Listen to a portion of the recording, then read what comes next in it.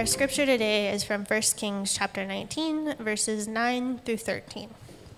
And the word of the Lord came to him. "What are you doing here, Elijah?"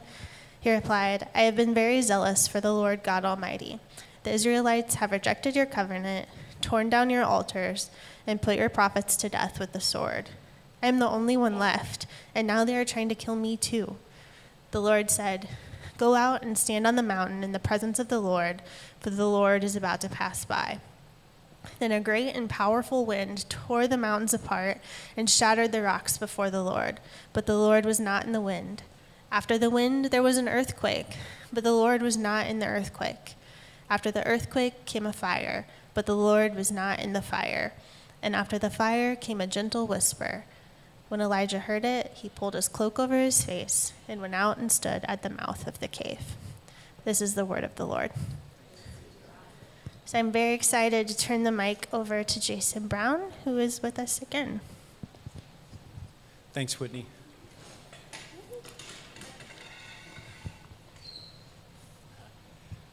Good morning, everyone. I think I was here just a little over a month ago, so I'm grateful to be back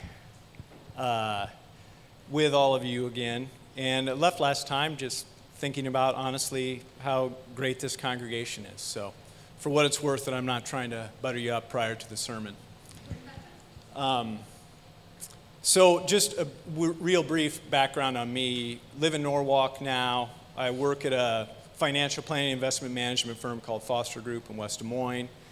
And we've got 3 kids. So we got a junior in college, a freshman in college, and then a sophomore at Norwalk. So, and we've been married for 23 and a half years now. So, yeah, that's a good thing. So I wanted to start by sharing one of my favorite poems with you. It's a poem by Emily Dickinson. And I guess kind of the theme is, as far as I understand it, one of the ways of my putting it when I've talked with Matt and Kate is kind of the extraordinary in the ordinary. And I feel like this poem kind of gets at it. So here's the poem. "Tell the truth, but tell it slant. Success in circuit lies. Too bright for our infirm delight. The truth's superb surprise. As lightning to the children eased with explanation kind. The truth must dazzle gradually, or every man be blind."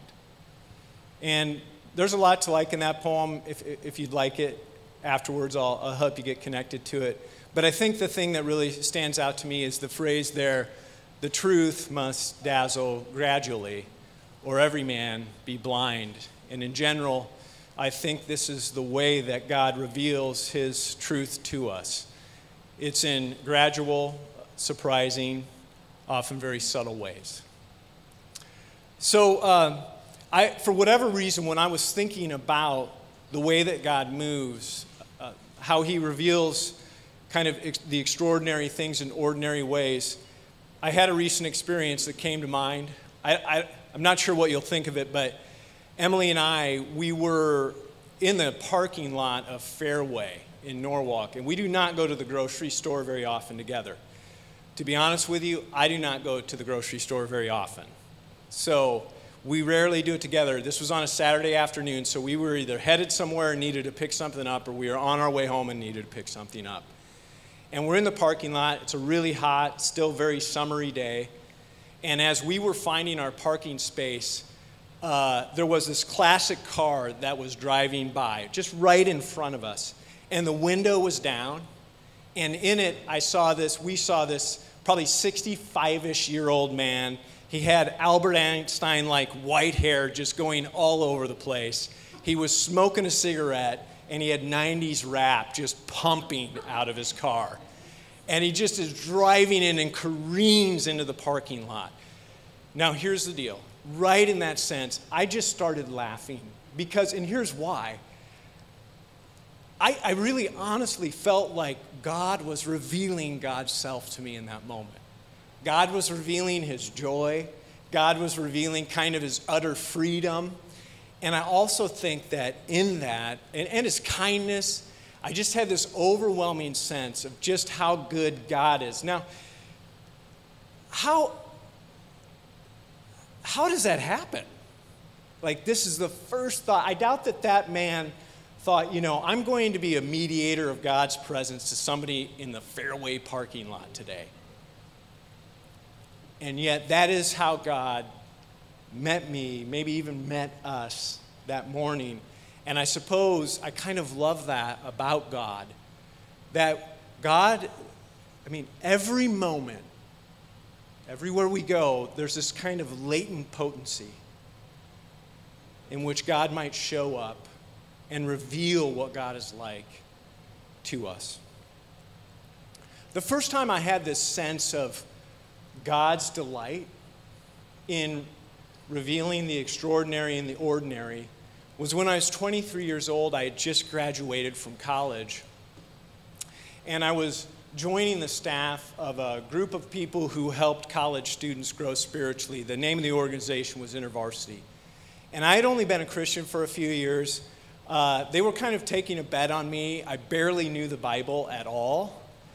And so they thought, hey, as we start to develop Jason, one of the keys here is we have to help him get to know the Bible a little bit better than what he does. And so I was in this group discussion at a week-long camp with other college students. We were led by one of my colleagues, but other than that, I was the only one who had graduated from college. So, and what we did is we studied the Gospel of Mark together. We studied and talked about it. And we got to Mark 4, and I imagine many of you are familiar with the story that happens there. It's when Jesus tells this story about a farmer sowing seeds. And the story is incredibly basic. He says, so a farmer's out sowing seeds. He threw some seed on the path that was quickly wiped away. He threw some seed on rocky soil, and it really never started to grow. He threw some seed on weedy soil, and it started to grow a bit, but it didn't bear a lot of fruit. And then he threw some seed on really good soil, and when he did that, it produced a huge crop. And for whatever reason that day, one of the things that makes that story, well, let's just say this. We grew up in Iowa. Many of us grew up in Iowa. We're familiar.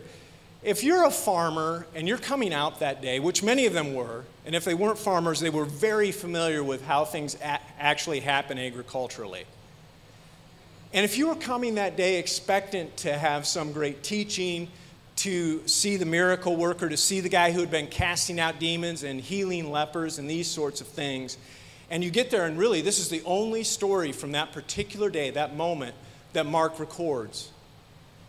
And you're a farmer, and you go out and you hear, with all of these expectations, a guy tell you a story as a farmer, which is essentially this: hey, if you put seed in good soil, it has a lot better chance to grow. Now, because it's Jesus, we look at him now, we know the end of the story. We don't necessarily have this sense, but I imagine myself there that day, and I think I would have left very disappointed in what I had experienced. What Mark says is, later that day, when his disciples and the others who had stuck around with them went and asked him concerning the meaning of the parable.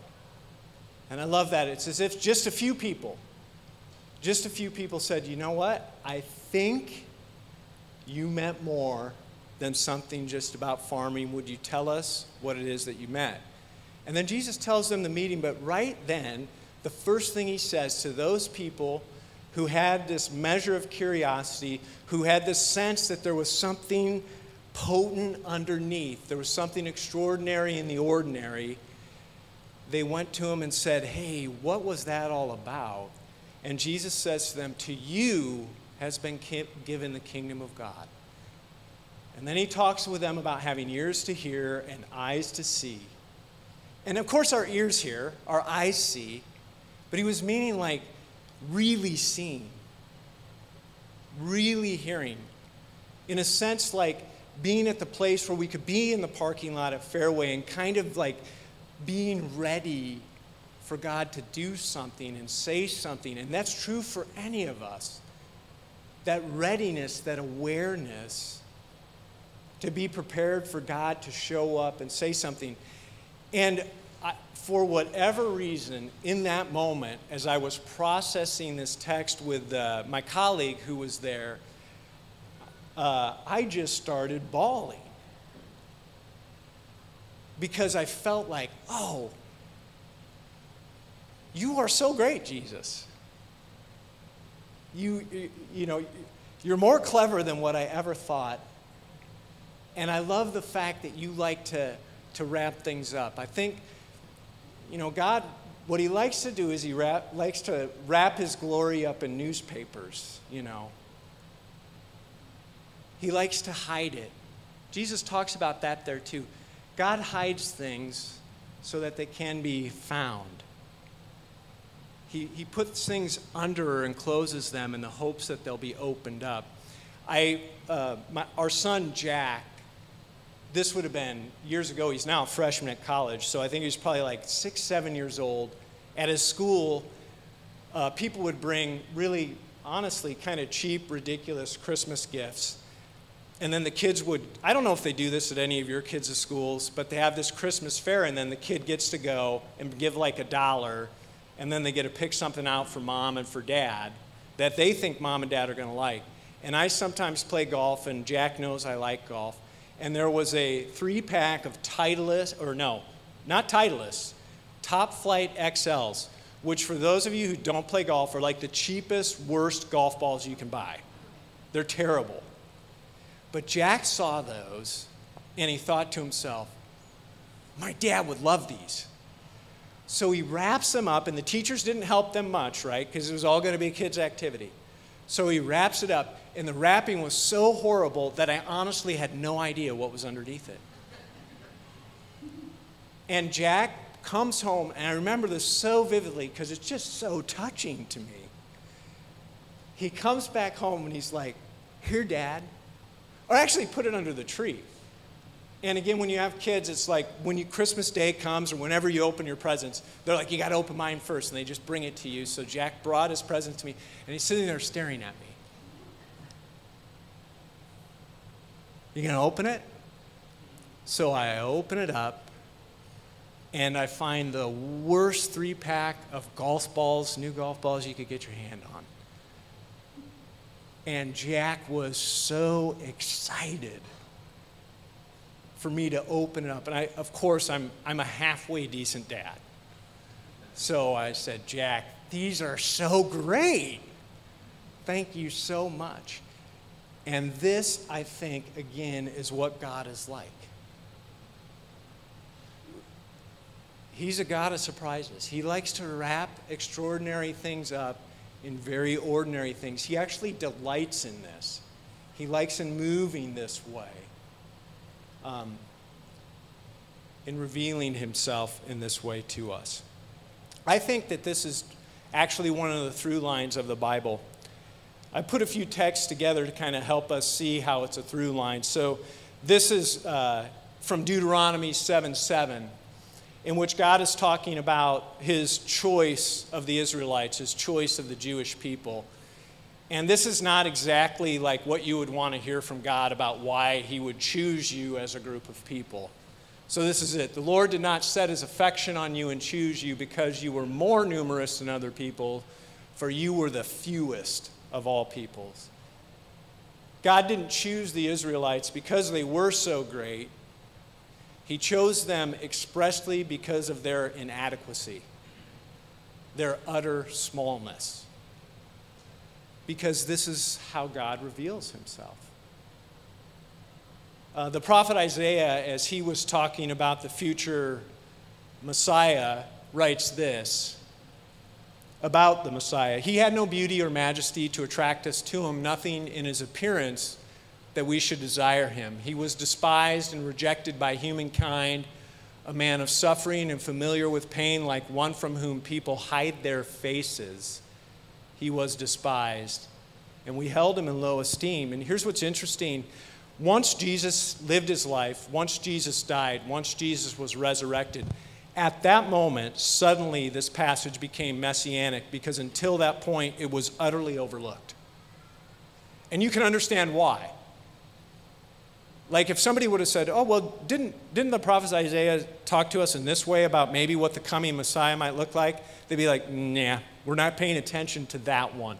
But once Jesus actually lived his life, this becomes, and many of you may even read it here at Easter, or maybe if you've been at an Easter service or a Good Friday service, this is one of the primary texts that is used to talk about what Jesus is like. And it couldn't have been any other way. And then, of course, Jesus comes, and we're almost into that season of Advent, as hard as it is to believe. We're getting close to Advent, where we're going to remind ourselves of the story.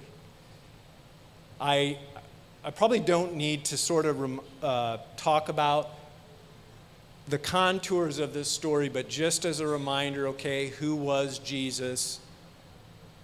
His mother was pregnant with him prior to getting married in a culture that did not have a category for that. The mom and dad, Mary and Joseph, were forced to go to Bethlehem late in the pregnancy.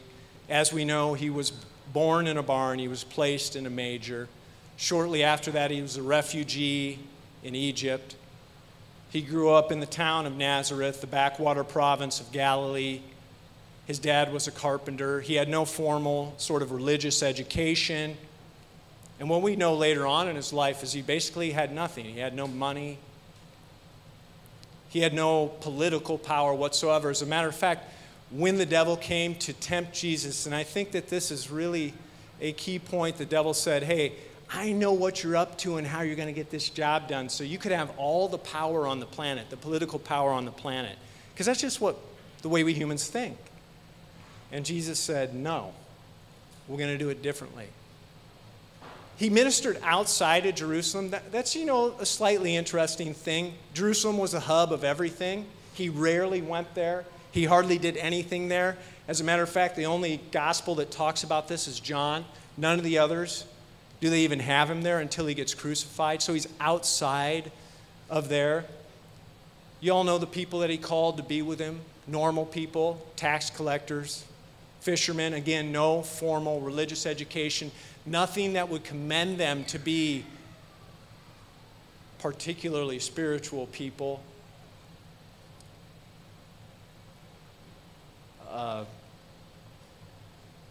He was always telling people to be quiet, too. All the time. When you read the stories, like he did something great, and he would say, hey, don't tell anybody about that. Just, and there's kind of a, hey, let's have this just be between you and me sort of thing. And I think there's also hey, because once you start talking, people are going to start to create their own boxes, and they're going to put me in what this box is. And I think Jesus was just like, look, we don't need to go to any boxes. I'm not interested in any boxes. I don't need you to say anything about who I am. Now, he does ask them internally. I don't need you. All I need to do is just keep living my life, doing what I'm doing, and we're going to let people come to their own conclusions about who I am and what I'm like. And, he goes to his death without saying anything. He's unjustly charged.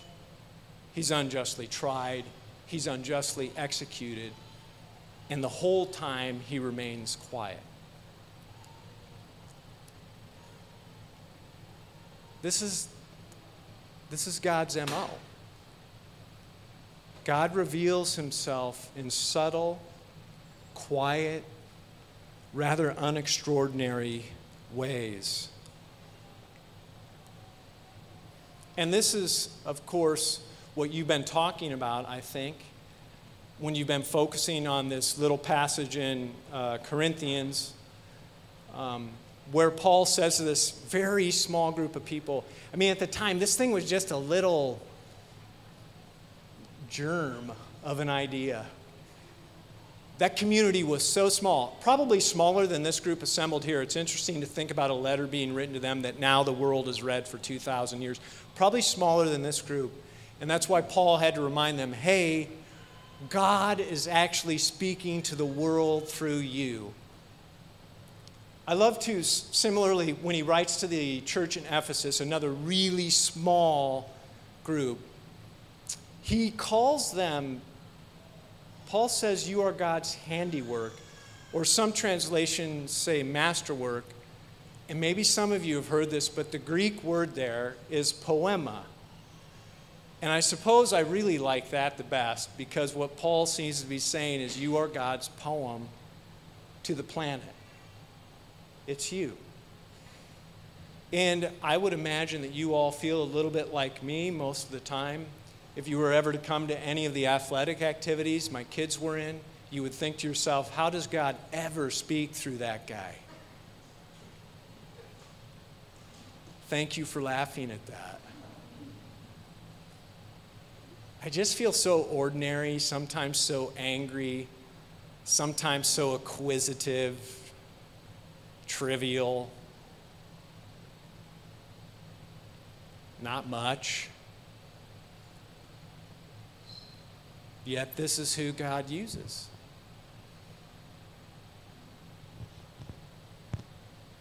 And Paul has to say this, and God has to keep repeating it, because it genuinely is really hard to believe that this is how God works, because our world is so loud. It feels as if the world is dominated by the loud, by those who have power and influence. But God moves through the lowly, the meek. And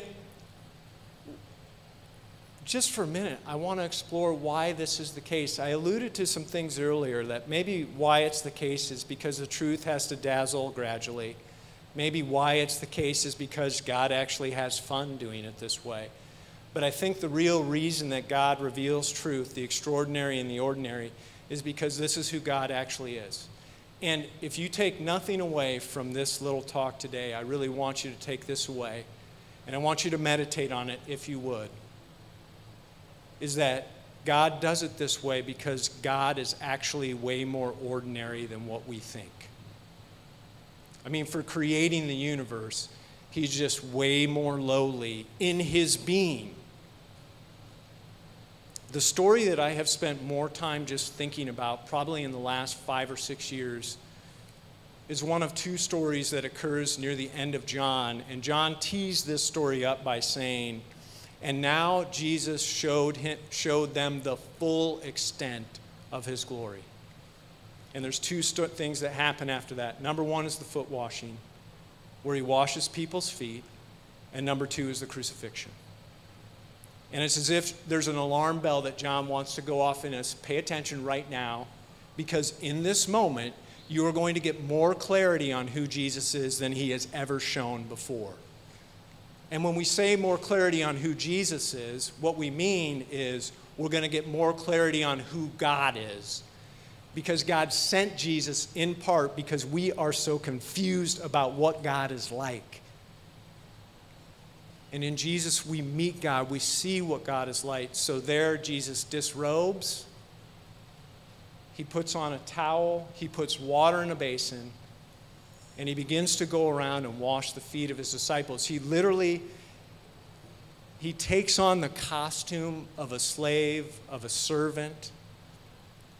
And he's washing the disciples' feet, and all of them are horrified. It's very difficult to imagine what they were feeling inside, but it's so humiliating, so excruciating for them to watch Jesus do this, that all of them wanted to leave. And of course, it's only his best friend, Peter, who has the courage to step up and voice what the whole group is feeling. And he says to Jesus, "You shall never wash my feet." And I love Jesus' response, "Peter, unless I do this, you have no part with me." And one of my readings of this is that Jesus is saying, unless you let me do this, then you really don't understand who I am. And Paul, you're going to have to let go of your ideas of who you think I'm supposed to be, who you think God is like, to actually accept what I am doing right here. And I've been meditating on this. I've been thinking about this so much because this has become, when I think about what God is like, what the God of the universe is like, when I think about that, this is the passage I go to because I think God is saying, this is what I'm like. I know you find it hard to believe. And if I may say this, and we don't need to argue about it today, and I know there's all kinds of other stories in this special book of yours that might indicate that I'm other. I know you're confused. But this is me. And in my imagination, at least, Jesus is not looking up as he's washing their feet and going, oh my God, I cannot believe I have to wash the feet of these suckers. You know, I do not want to do this. I think that he's looking up at them with a smile on his face, because you all know what it's like when you get to be who you really are. Just think about that moment for a minute, when you have that sense of right now, in this moment, this is like the full expression of who I am. It's such a fun, good thing. And in this moment, in a way unlike any other moment in the life of Jesus, Jesus was like, I get to be who I fully am. And I wonder if we could have the courage to let go of the many thoughts we have about who God is, to at least consider the possibility that who God is in his being is a foot washer, a glad, happy servant to the planet. And this is why God moves in the way he does. Not because it's kind of a fun idea, but because this is what he's like, through and through, all the way down. So I told Matt and Kate, and I told Josh too, that I would have a story for you all about God revealing God's self in the life of kind of an ordinary human being. So I texted Josh and I let him know. I was like, hey, I'm going to tell a story. And he was very excited about this. What Josh didn't know is that I was going to ask him to come forward right now so that I could interview him. So we're going to try this. Would you welcome Josh DeWard to the stage here? And I'm going to hand you, no, you take it, buddy. Okay. You step up here. How do you feel right now? Surprised.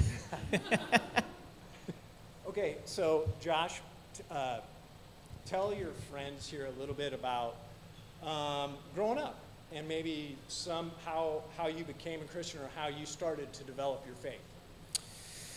I grew up in Pella, Iowa, small town, very religious town. My parents both had strong faith, and yeah, I don't know if there was ever like a moment, but that was always something that was a part of our family. And through experiences with our church and with our family, I developed my faith. I'll wait here. You good, April? Good. Hey. So when did maybe your faith start to become real? Are there any moments along the way later on that happened? Any people along the way that you know, as you started to grow up, it became more like your faith and more real to who you are? Yeah, I mean, I had some moments. I remember when I was in fourth grade, we traveled to Mexico for like 3 weeks, and we just lived with like this pastor in this village. Like, I don't know, there's probably like 500 people in this village, and that, I would say, so I was 10 years old, that I would say my faith started to become real in that moment, for sure. Now, you and I have been kind of hanging out a little bit off and on now for maybe 5 years together. So what do you do now, and how do you feel like your faith kind of impacts the work that you do? Like my job? Sure, or anything else. Yeah, that's a good question. Well, I think a couple things. One, the job that I have, so I actually work for my dad, who owns a company that it's a small business, but it's like fairly good size. And something that's been cool is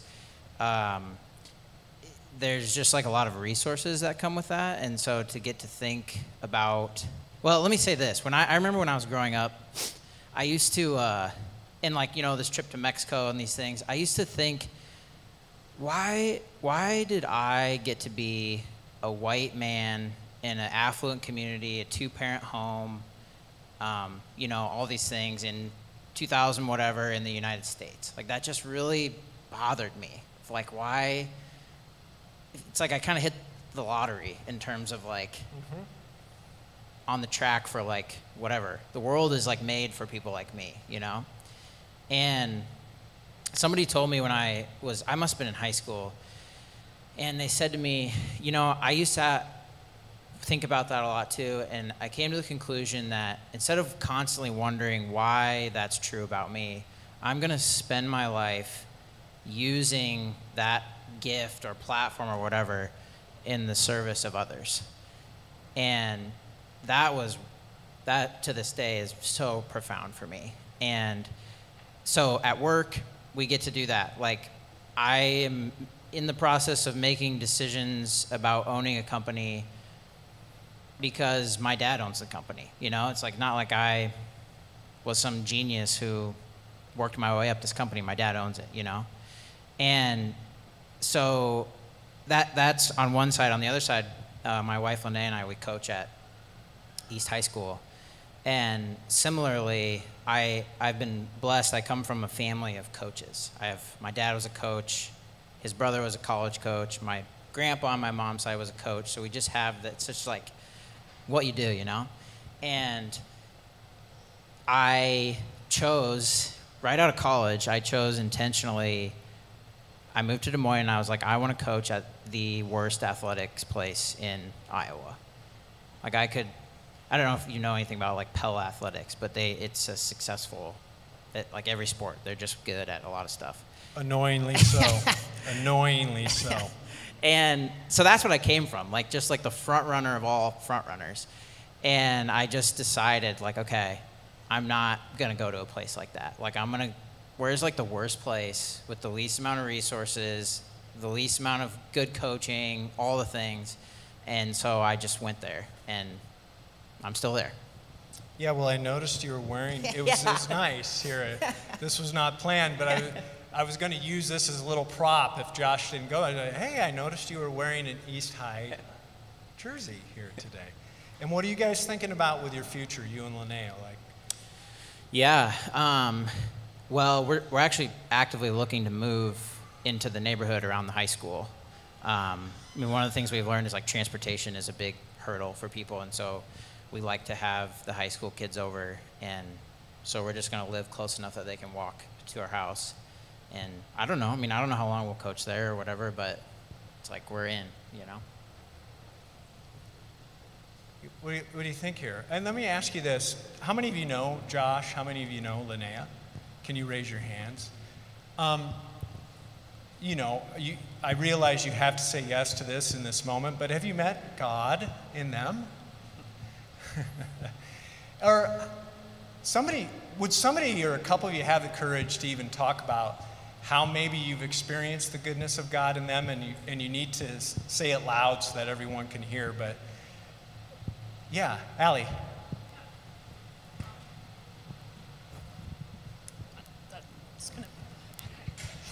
I'll just share, Linnea has been supportive of me in a hard thing that I've had to go through, something that she has not, but she has the compassion and the understanding and the listening, the recognizing when I was struggling with something. And so I just have appreciated her kindness and her compassion. Thank you. Anybody else want to just say, Katie, come on up. Josh, this is a total surprise to him, so I'm so sure he's horrified right now. He's like, what are you doing? No, I'm not going to say anything Josh hasn't already heard, but this is just like God just works in cool ways. So my little sister actually had several opportunities to be God and be Jesus and be a sister in Christ to Josh in college. So she's off. She and her husband are both pastors now. They live in New York. And when I moved to Des Moines just over a year and a half ago, I was like, well, I need a realtor I can trust, like houses and cars, the two things where I'm like, I might get taken advantage of here, right? And my sister was like, hey, I know this guy from college and he's amazing and he loves Jesus. And so then getting to know Josh through that and getting to hear how my sister was an impact on him, and then he was able to be an impact on me. And he's actually who told me about this church and got me here. So just cool ways that I think just by spreading that ripple effect of being the hands and feet of Jesus, we don't know where it's going to go, and it's just kind of cool to be a part of. Thanks, Katie. Anyone else want to say? You're welcome to. You don't have to. You can let Josh. Oh, great. Yeah. Yeah, just a really small thing, even just from like a week or two ago, when you did your child dedication, and I saw a bunch of different people show up, students that you guys coached, and I'd not gotten to talk to you about your coaching or anything before that, but to see people come, I was like, oh, okay, they're that kind of coach. They're the ones that like actually invest in the students, and the students invest back, and that's always just a really cool thing to see, and you can tell that that is how you are reaching people, and that's how you're showing Jesus to people. Thanks, Greg. Hey, well, you're the story, bud. And don't take any offense, but you're very ordinary. Yeah, I am. But God has revealed his extraordinariness through you, my friend. So keep going, keep listening. We all benefit from it. So, Josh DeWard, everyone.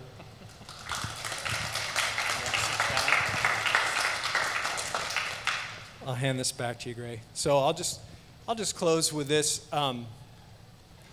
So you get one of my other favorite poems to close with as well, all right?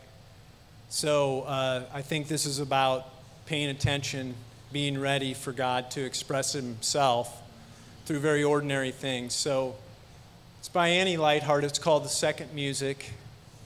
Now I understand that there are two melodies playing, one below the other, one easier to hear, the other lower, steady, perhaps more faithful for being less heard, yet always present. When all other things seem lively and real, this one fades, yet the notes of it touch as gently as fingertips as the sound of names laid over each child at birth. I want to stay in that music without striving or cover. Yet the truth of our lives is what is playing. The telling is so soft that this mortal time, this irrevocable change becomes beautiful. I stop and stop again to hear the second music. I hear the children in the yard, a train, then birds. All this is in it and will be gone. I set my ear to it as I would to a heart. So let's pray. Father, give us eyes to see, give us ears to hear. Surprise us all the time. Speak to us through the ordinary. And give us the grace, Father, to continue to listen to you and through our lives reveal just how great you are to the people and places around us. In Jesus' name, amen.